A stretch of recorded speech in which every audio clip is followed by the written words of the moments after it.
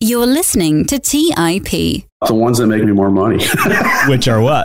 It depends on the market. I wouldn't say that single story or multiple story make more money, but... In this week's episode, I interviewed Scott Krone, who is converting distressed buildings in the Midwest and repurposing them into self-storage facilities. Scott is a Chicago native who began his real estate career in 1991 as an architect. He is the co-founder of Coda Management Group and holds a Master's of Architecture from the Illinois Institute of Technology. Coda manages a wide range of real estate, including single and multifamily homes, retail, commercial warehouses, self-storage, and multi-use flex athletic spaces, which I think is pretty cool. Their platform of investments is currently in excess of $30 million. I'm a fan myself of self-storage, and I really enjoyed learning from Scott. It was great getting to know him, and I hope you guys all enjoy this episode as much as I did. Now, without further delay, let's get into this week's episode with Scott Krone. You're listening to Real Estate Investing by the Investors Podcast Network, where your host, Robert Leonard, interviews successful investors from various real estate investing niches to help educate you on your real estate investing journey.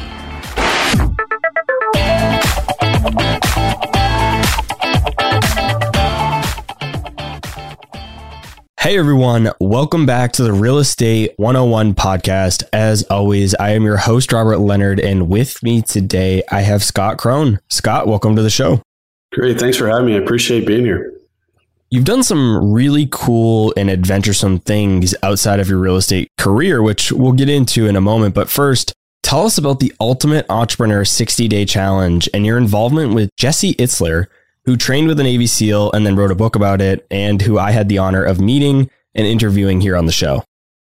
It only lasted about 3 days, but it did go a full 60. It was a great experience. It pushed us both physically as well as, in our business. So it looked at business as well as testing ourselves from a physical point of view. And I think that was the point of what Jesse originally came up with, is like, how do I take these concepts that a Navy SEAL taught me and how do I apply them to my life and how do I apply them to my business? And so we did it for 60 days, and then we went out to California and we did a 4-hour a tougher mutter, I believe it was. It was either 3 or 4 hours, and going through this obstacle course. It was a good test. What was your biggest takeaway from that experience? There's more in the tank. Your perseverance is a lot deeper than what you think it can be. It's just not from a physical point of view, but it's also mental in terms of business. Throughout the 60 days, we had different interviews with different entrepreneurs. And the common fact is that we all have problems. We all have challenges, right? It's no easy sailing for anyone. And it's funny because I was at my daughter's soccer game and I was talking with this fellow dad. We're newer to this team because my daughter is older and she joined a team that was aging up to her age.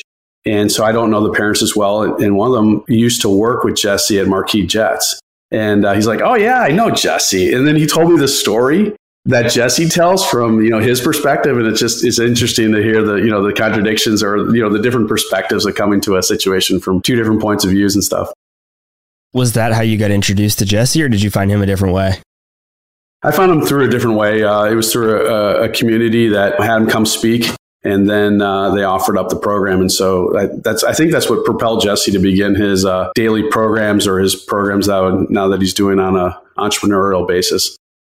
Are you based in the Atlanta area? I know he has the Hawks team. I'm not sure if he's from there or if that's where he's now, but is that where you are?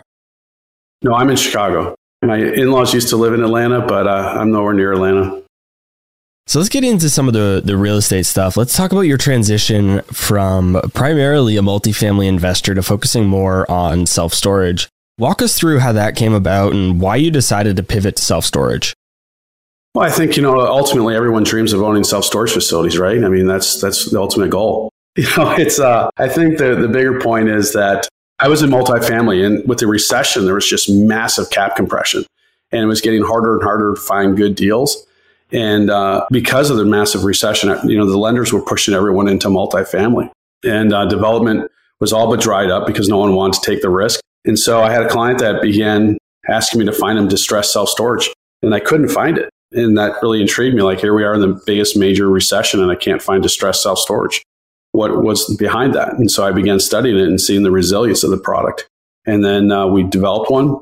We flipped it. We did a couple others. And then eventually I sold off my multifamily, and we've been focusing on self-storage since then. Give us a rough timeline on when you made that full transition to self-storage. 2013. So a lot has changed. Well, that's when we started. 2013 is when we started. And then 2018 is when we sold off our multifamily and went solely after self-storage. Definitely since 2013, but even since 2018, a lot has changed. And what's the biggest thing for me that I've seen is that self-storage has become super popular. Is that a concern for you? Has the popularity of this asset class become at all of a concern? There's pluses and minuses to everything, right? So, in the sense that there's more competition, that's a negative. But at the same point in time, because some of the bigger boys are now playing in the space, it's giving legitimacy to lenders. And so there are more lenders willing to do it. When I first started doing it, our lender, who I'm a founder of the bank in terms of how long I've been with that bank, and they literally just said, we don't do self-storage. And it was like, no explanation, no justification, just we don't do self-storage. And now you're seeing lots of traditional lenders getting into the space because they see the resilience of it. What's the best way to learn about the industry? What did you use back then? And also, what do you recommend today for maybe books, conferences, Twitter accounts, whatever it might look like if somebody is interested in learning more about self-storage specifically? Maybe they're coming from a different asset class like you. Maybe they're just getting introduced to real estate from the beginning.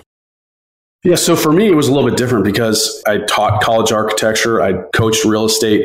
I've been in multifamily. That was my background. So then when I started my own company, we're in single family and then multifamily. So I really understood, the residential side of things. And with self-storage, to me, it is a more simplistic version of the same box. And I've worked on $14 million homes, and I've worked on self-storage lockers that are rent for $25, $50 a month. I've done the spectrum. I've worked on $100 million projects, and I've worked on $10 million projects. Within that whole spectrum, to me, it's just, we're renting a box, right? It's just a box with less amenities and less features than the $14 million house, right? And so it was easy transition for me because I understood the real estate concepts behind it. Now, what I had to learn was the retail component of the business, which is different. So if you understand real estate, then self-storage is a natural, easy progression to move into. If you haven't done anything within real estate, then I would recommend a book like Paul Moore, Storing Up Profits. He was kind enough to include us in the book, but he looks at different types of self-storage. He looks at Class C, Class B, Class A, development, existing, all those sorts of things. So he looks at the full spectrum of it, and I think it's a very good holistic approach to self-storage if you're looking for a book. If anybody wants to hear, it is a great book, and I recommend it as well. But if anybody wants to hear Paul himself speak, we had him here on the show, so you could just search for Paul Moore here on the podcast. You can listen to that episode I did with him as well.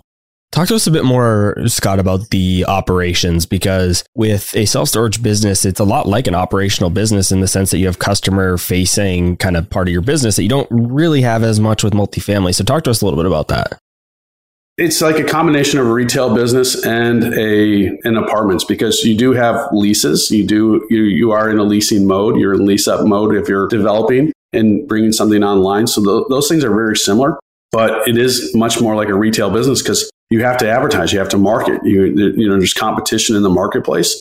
Like we're in a housing shortage right now. So if you don't have occupancy in your apartment building, then you got to scratch your head and figure out what you're doing wrong. But usually it's about how much your rent is you're charging, right? But self-storage, there's a lot of competition. So we had to learn about SEOs and pay-per-clicks and how to get our search engines up so that people can find us. Because what we're seeing is that historically people thought you had to drive by a self-storage facility in order to see it. That's how you get customers. Nowadays, it's all by Google Maps. Like what are people Google is searching?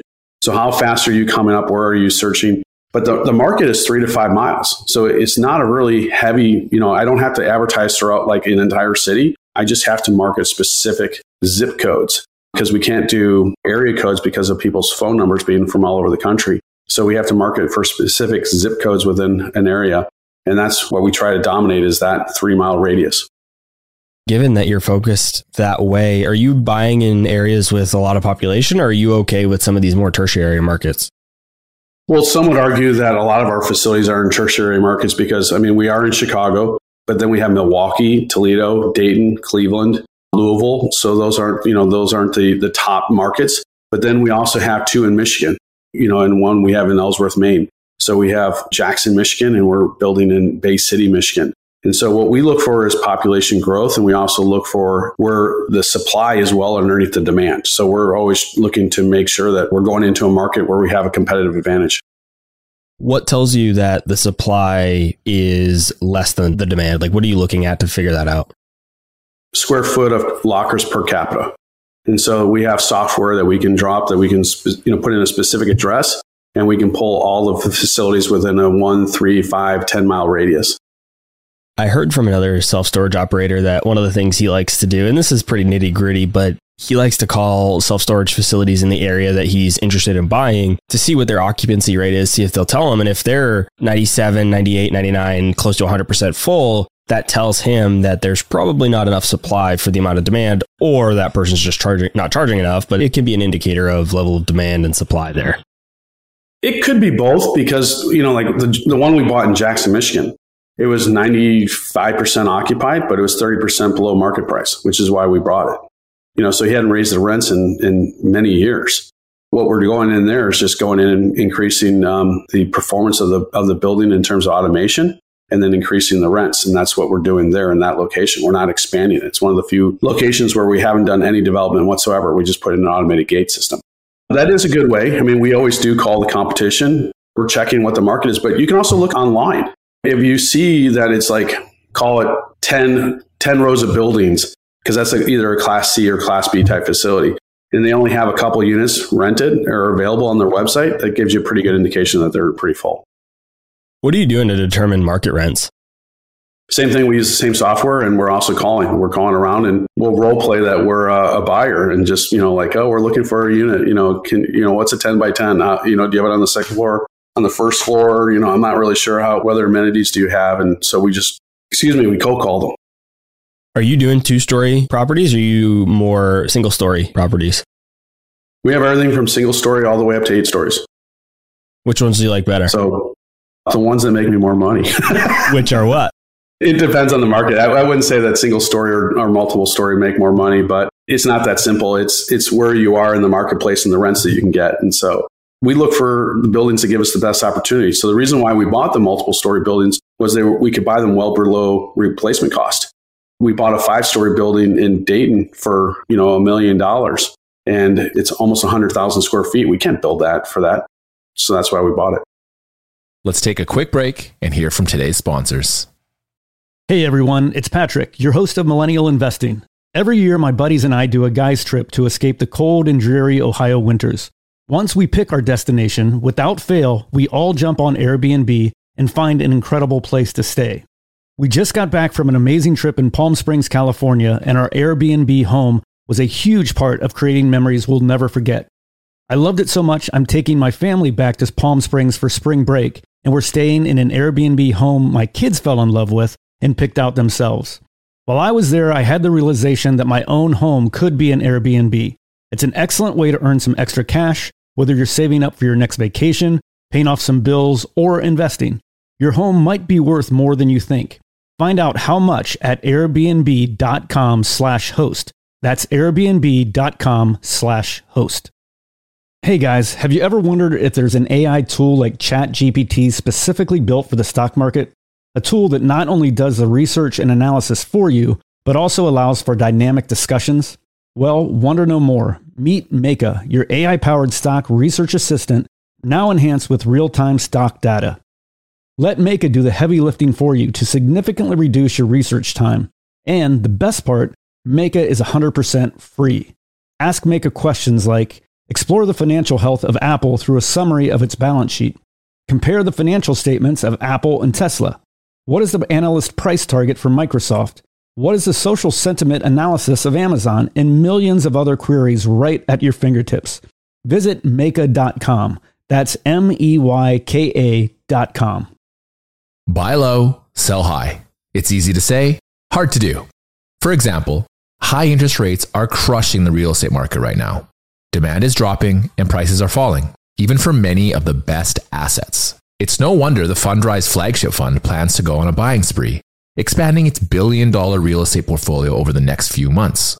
You can add the Fundrise flagship fund to your portfolio in just minutes and with as little as $10 by visiting fundrise.com/millennial investing. Carefully consider the investment objectives, risks, charges, and expenses of the Fundrise Flagship Fund before investing. This and other information can be found in the fund's prospectus at fundrise.com/flagship. This is a paid advertisement. All right, back to the show. When I think about self-storage, one of the things that, and I don't own any self-storage, but one of the things that I think I would enjoy about it is that it seems like it's relatively easy to manage, maintain compared to a multifamily property, which I do own. And so when I think that, I like that piece about self-storage, but when I start to think about these multi-level properties of self-storage, I'm like, that seems to be a little bit more maintenance, repairs, et cetera, than maybe a single story. So I think if I were to get into it, I'd prefer the single story self-storage. Do you find that there's more maintenance with the multi-level?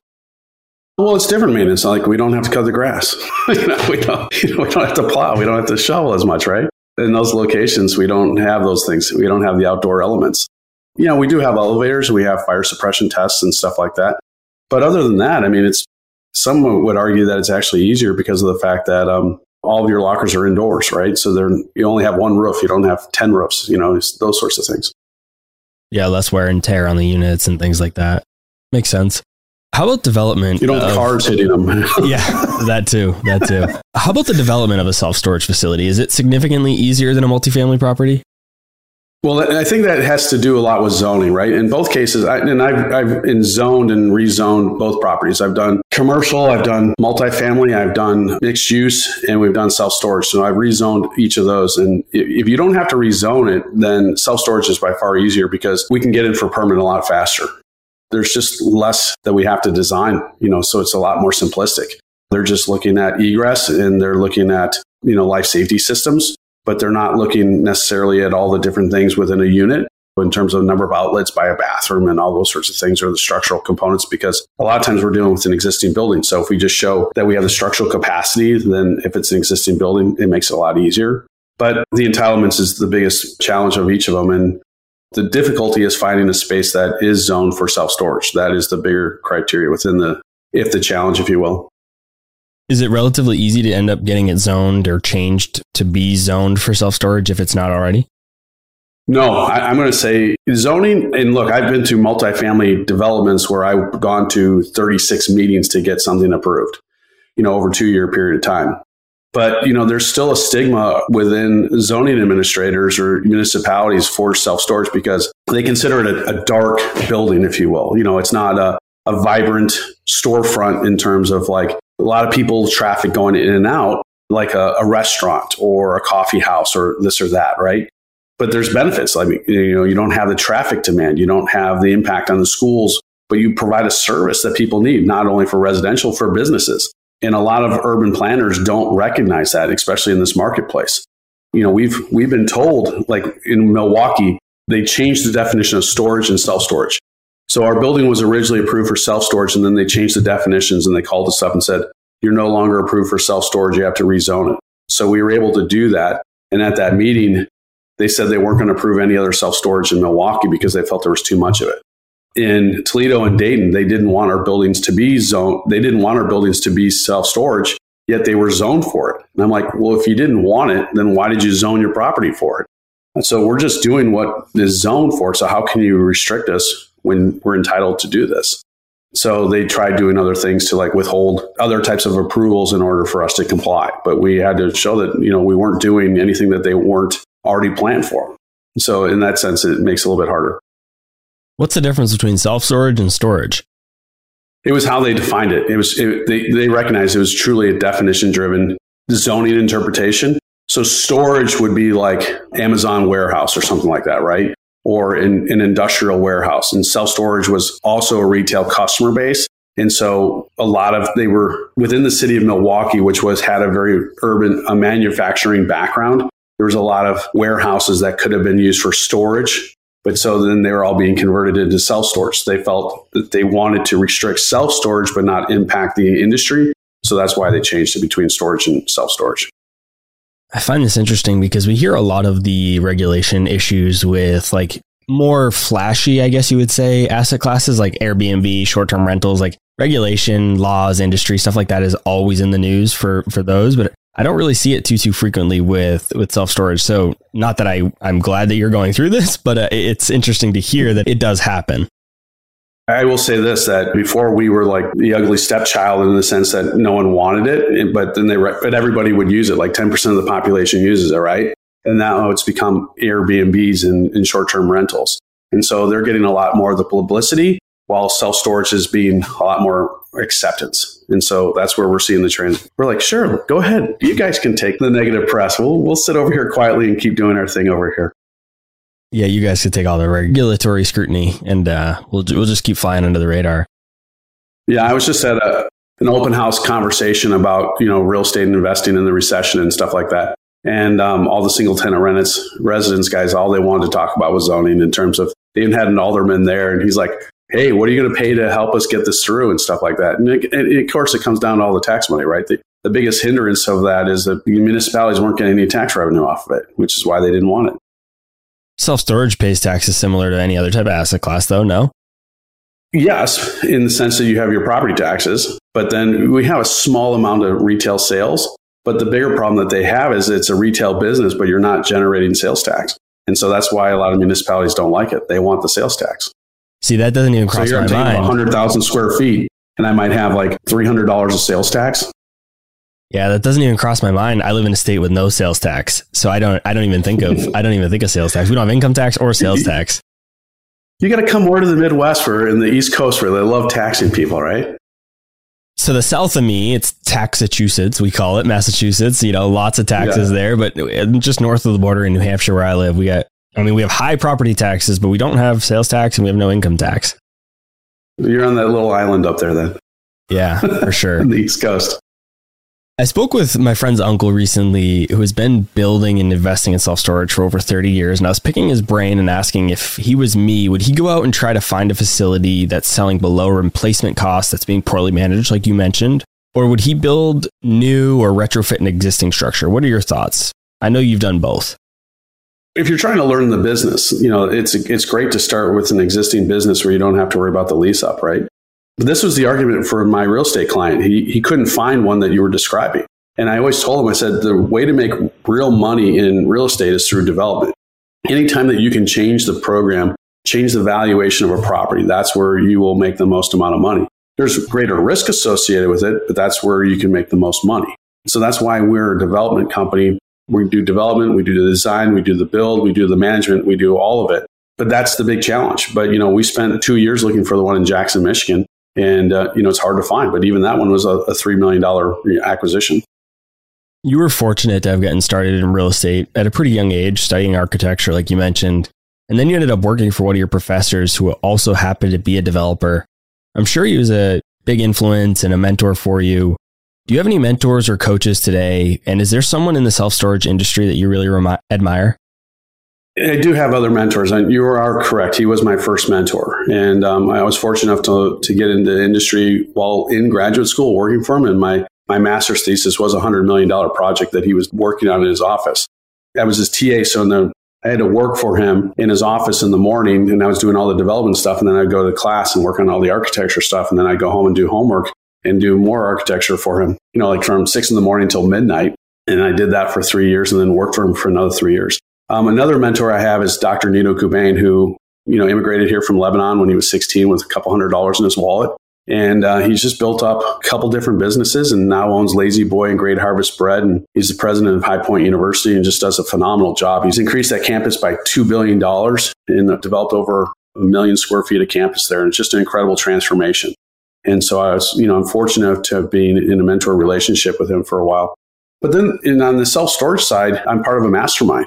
And, there's other self-storage operators that are in the community. And there's like 30 of us. And I admire each and every one of them because they bring something different to the table. I'm one of the few developers in the room, but they all understand something different of the business. And, my business wouldn't be where it is today if it hadn't been for all the people that I've discussed just recently, because they all bring something different to the table. That first professor that you worked for, why was he still a professor when he was developing $100 million properties? Was that a separate just development business? He didn't have any ownership in it? Or why was he still doing both? Oh, he owned the company. Yeah. because he used the school as a laboratory for his ideas, right? He could have 50, 60 students working on an idea and then implement them. And then he could also choose which students that he wanted to hire to be his employees. It was a brilliant idea. And I liked it as a student because I knew I was working on something legitimate, something real, as opposed to I always say in architecture, if you don't build it, it's a pretty drawing, or maybe not a pretty drawing. It's just a drawing. It's got to be good in order to build it. And so I wanted to work on real things. I mean, here I'd done my undergraduate, and then I had fun in college, did my undergraduate. But then I recognized when I got to graduate school, this is my career. This is what I'm really going for. So I better take this more seriously. And the TA-ship was with undergrads. You could tell the difference between the undergraduates who still had that I'm in college mentality versus I'm preparing for my career. And that's how I approached it. And I love the fact that I was working on real projects. Yeah, I think it's super cool from the student's perspective, because I had professors, and this is not a knock on them. They were brilliant people, but they had never done what they were teaching. They were either entrepreneur professors who had never started a business, or financial, investing professors that had never really made significant investments in the stock markets. And they're teaching these strategies and things like that had always kind of bugged me. So I do think it's really cool from a student perspective that you were able to experience that. But I just think from his perspective, it's maybe difficult to focus. I'm sure being a professor isn't easy. Developing $100 million properties isn't easy. So kind of doing both at the same time, I can imagine was probably a lot on his plate. It is. But I mean, to go back to your point, and he got a lot of criticism from the other faculty about not allowing students to explore the creative side of architecture. What I really appreciate about Dr. Nito Cobain is that when he took over High Point, he treated the school as a business. And, he turned down the job originally because he said, you're not going to let me run it like a business. And they're like, no, we need you. We're not doing well. We need to do better. And so he has merged academic with business in a way that I've never seen at any other campus. So he has Steve Wozniak there. He has Mark Randolph. He brings in all these different entrepreneurs, and they teach classes and they work with students. And he really balances both real life business with the ability to pursue things academically. And that's what makes High Point unique to me. And that's why I really like it, is the fact that you don't have to separate them. And when I was teaching in the academic world, it was the academic purity of something. I'm like, well, if you're not preparing kids to actually do what they're going to be needing to do, then it's like you're saying, it's all in the headspace. You need some real life application in there as well. Let's take a quick break and hear from today's sponsors. Hey everyone, it's Patrick, your host of Millennial Investing. Every year, my buddies and I do a guy's trip to escape the cold and dreary Ohio winters. Once we pick our destination, without fail, we all jump on Airbnb and find an incredible place to stay. We just got back from an amazing trip in Palm Springs, California, and our Airbnb home was a huge part of creating memories we'll never forget. I loved it so much, I'm taking my family back to Palm Springs for spring break, and we're staying in an Airbnb home my kids fell in love with and picked out themselves. While I was there, I had the realization that my own home could be an Airbnb. It's an excellent way to earn some extra cash, whether you're saving up for your next vacation, paying off some bills, or investing. Your home might be worth more than you think. Find out how much at airbnb.com/host. That's airbnb.com/host. Buy low, sell high. It's easy to say, hard to do. For example, high interest rates are crushing the real estate market right now. Demand is dropping and prices are falling, even for many of the best assets. It's no wonder the Fundrise flagship fund plans to go on a buying spree, expanding its billion-dollar real estate portfolio over the next few months. You can add the Fundrise flagship fund to your portfolio in just minutes and with as little as $10 by visiting fundrise.com/millennial investing. Carefully consider the investment objectives, risks, charges, and expenses of the Fundrise flagship fund before investing. This and other information can be found in the fund's prospectus at fundrise.com/flagship. This is a paid advertisement. Hey guys, the Range Rover Sport leads by example. It's got powerful on-road performance and commanding all-terrain capability, and combines assertive on-road performance with the signature Range Rover refinement that you'd expect. The third-generation Range Rover Sport is the most desirable, advanced, and dynamically capable one yet, and redefines sporting luxury. It's got advanced cabin technologies such as active noise cancellation and cabin air purification, which offer new levels of comfort and refinement. The purposeful cockpit-like driving position sets the tone for a focused interior that promotes exhilarating driver engagement. Award-winning Pivi Pro infotainment is at the heart of the experience and provides intuitive control of the vehicle systems. You can also enjoy a dynamic drive in total comfort with optional 22-way adjustable, heated and ventilated electric memory front seats with massage function. Design your Range Rover Sport at LandRoverUSA.com. That's LandRoverUSA.com. All right, back to the show. For those listening that are a little bit earlier on in their real estate journey, how should they think about mentorship? Is it a necessity? This is always a huge debate, right? I mean, if you go into bigger pockets, I think if you just type in this one topic, you can create a landslide of arguments with people, like you shouldn't have to pay for anything and this and that. I mean, I've paid for it. I mean, granted, when I took my job, when I was a TA, I was paying to go to school to get the education. I was, took a job with less salary because I knew what I was going to learn. And then I paid other people. I paid for education. I believe in paying for things because I believe that you get what you pay for. Now, I'm not saying just pay indiscriminately, but I'm saying make sure that what you're signing up for is in alignment with what you're getting. Because when I did teach, the 80-20 rule applied. We'd ask all of our students, we would have like 25 students every semester, and we'd ask them what they all wanted to get out of the class. And most of the time, like 90%, people would say an A. And the people who said, like, I really want to learn about something within this field, like, I want to learn about this sort of design or how to do this, those were the students that got the A's. And every student who said they wanted to get an A didn't put in the work effort to get the A. And we would say, like, look, we don't give A's. We're going to tell you exactly how to earn them. And if you follow, if you meet those criteria, you will get an A. It's as simple as that. It's like, it's not subjective. It's, we're going to outline the different things that you need to do to get an A. And the students who didn't want to put in that time and effort are the ones who didn't get the A's. But that was 80% of the class. But they would all say they wanted it.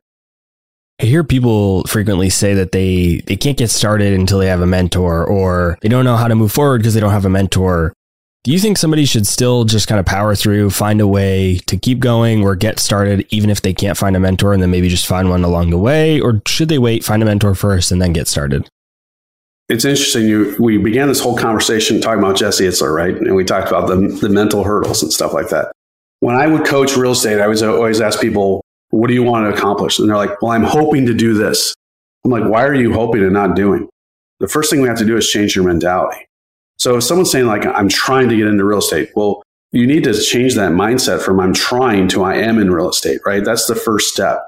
So if you keep telling people that you're trying, then no one's going to take you seriously. It's not that hard to get into real estate or any other profession because there's lots of resources out there. The biggest thing I would say to people is figure out what you want to do. If you want to get into self-storage, then learn about self-storage. And if you want to do that, if you want to get into brokering or flipping or fixing, there's plenty of avenues. There's plenty of things out there in order to train you, to teach you how to do those sorts of things. And so it's not that hard. What's hard is making sure that you do it right, and making sure that you have the systems in place to make sure that you're doing things right.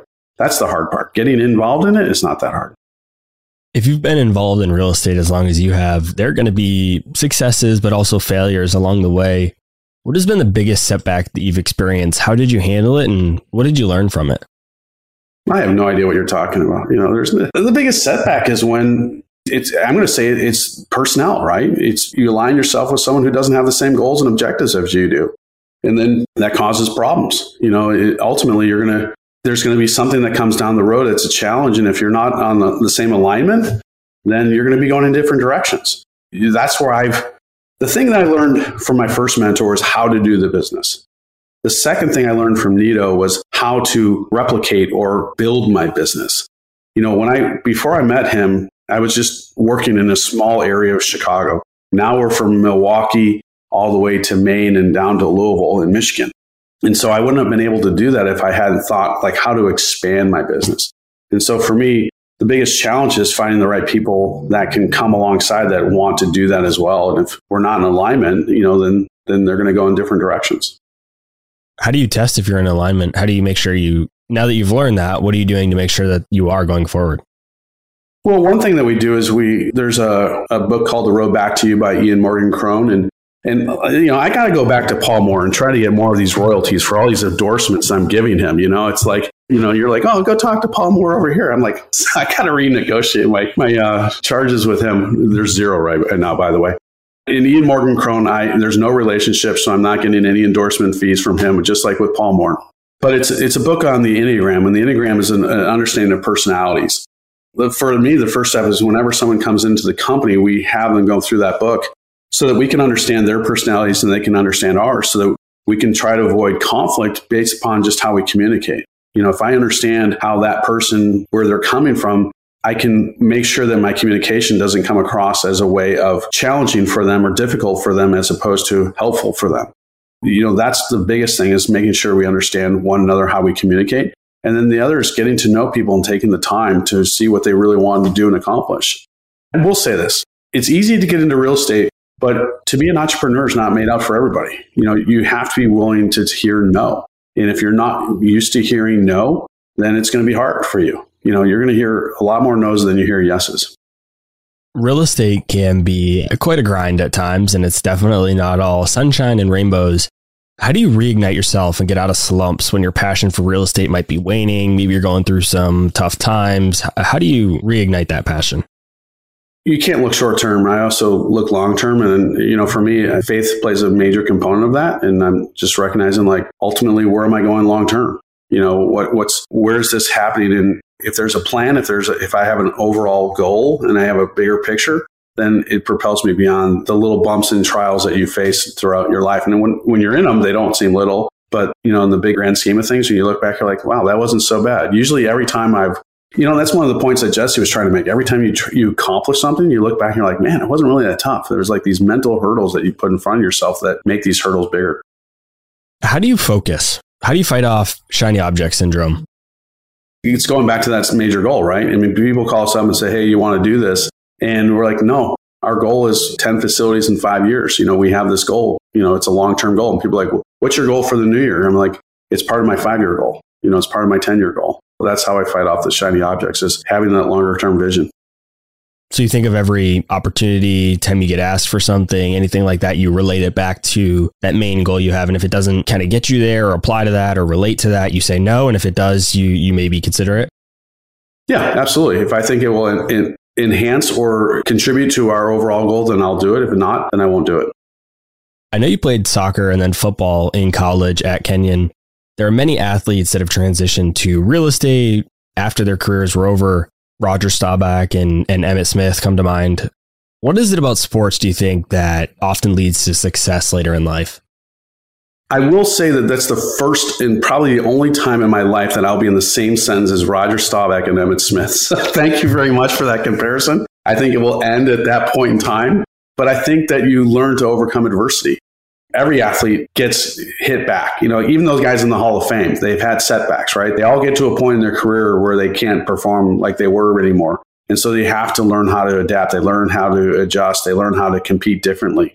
I've been fortunate enough to meet Roger Staubach, and he talked a lot about that. His career was not, Hall of Fame right from the beginning. He overcame a lot in order to get there. If you look at it today, in today's world, he probably wouldn't even be drafted because he doesn't meet the physical criteria, right? It's just how much the sport has evolved and changed. And so that's the biggest thing. And he's been probably more successful in the business world than he ever was on the athletic world. But people don't realize that. What would you tell your son if he came to you and said, Dad, I want to get started in the business? And we're going to assume that he didn't have the good fortune of already having you in the business. What would you tell him if he wanted to pursue his first real estate or even specifically self-storage deal? My wife works with family offices, and I came from family business on both sides of my family, my mom's side and my dad's side. And the thing that the commonality is that I assumed that I was going to go into the family business. And then my parents showed up before my graduation at Parents Weekend. They said, oh, by the way, you're not going into the family business. We're selling it. But if I had that opportunity, I think the better thing would have been for me to do is go work for somebody else to see how other people run businesses, and then bring that experience back into the family business. Right now, none of my kids want to go into real estate. They all want to my daughter just pursuing her nurse practitioners. So she's just finishing that up this year. She'll have that degree next year. And my son wants to go into international commerce and strategic planning. And my daughter wants to go in logistics. I'm just encouraging them to go do those things rather than feel that they have to be going into the family business. When they were younger, I worked from home, so they probably saw things that may impact them or, want them not to go into this business. But again, what we always try to do is develop the skill set that they like within, our parenting styles, like teaching them how to win, how to compete, but more importantly, also how to lose and recover and then grow and build. in each of those things, that's what we've really taught our kids, because again, those are the life lessons that are going to apply to business. Whatever they want to go into. My daughter might become a pilot. She loves flying right now, and she's also going into strategic logistics. So who knows? Like, both industries are great for women right now. We're just encouraging our kids to pursue what they want to do, because they have to have a passion behind it. If you don't have a passion behind what you're doing, then it's boring, right? It's no fun. Knowing what you know today, what could you have known when you were just getting started that would have allowed you to scale faster, maybe be more profitable along the way, and avoid some of the mistakes that you've made? Oh, geez. I think patience. I started my own company at 28. I don't know if I was stupid or impatient, probably both, right? I thought I knew everything at 28, and, I certainly didn't know that. But, I think patience is the biggest thing. Maybe I can implement that now. As we wrap up the show, what's the biggest takeaway you'd like our listeners to walk away with from this interview? And where can people go to connect with you? Well, I think the biggest thing is, if you really want to pursue something, really define what you want to do, and make sure that it excites you, right? So that you have a passion about it. People say, how do you have a passion about self-storage? It's not self-storage, it's real estate, right? It's a component within real estate that I'm focusing on. If that's what you want to get passionate about, great. We'll love to help you on that process. And as a gift to your listeners, if they reference this show, we'll give them two things. We'll give them one, a feasibility study that we did on one of our sites in Dayton. And it's like a 175-page report. And it talks about the self-storage industry, but also about why we went into that site, why we went into that location. The second thing is we will give a self-storage deal analyzer. So we will give tools to help you guys get on the path or on the route to determine whether or not self-storage is right for you. And if you find something that you wanted to evaluate, call us up or email us, and we'll spend an hour with you. We'll go through it and see if it's right. And the industry is so small that we're not going to try to steal a deal. That's not our focus. That's not our operations. And if you want us to sign a non-disclosure, we're happy to do that. But we've never stolen a deal from anybody on that. That's not our business model. But we'll be happy to talk about it with you and say something we would do or something that we wouldn't do. And, there's plenty of times where we've said both, right? Hey, you're going to do it. Great. This looks like a great opportunity. Or I wouldn't touch this with a 10-foot pole. And sometimes no can be the best thing you ever hear. But they can reach us at info@coda, CODAMG.com. That's info@codamg.com, and we'd be happy to reach out. I'll put Scott's resources that he just mentioned, email, website, in the show notes below for anybody that's interested in checking that out. I'll put a link to my episode with Jesse Itzler, Paul Moore. I'll put Paul's book. I'll put everything related to this episode that we talked about in the show notes below for anybody that's interested in checking those out. Scott, thanks so much for joining me. Thanks for having me. I appreciate it. All right, guys, that's all I had for this week's episode of Real Estate Investing. I'll see you again next week. Thank you for listening to TIP. Make sure to subscribe to We Study Billionaires by the Investors Podcast Network. Every Wednesday, we teach you about Bitcoin, and every Saturday, we study billionaires and the financial markets. To access our show notes, transcripts, or courses, go to theinvestorspodcast.com. This show is for entertainment purposes only. Before making any decision, consult a professional. This show is copyrighted by the Investors Podcast Network. Written permission must be granted before syndication or rebroadcasting.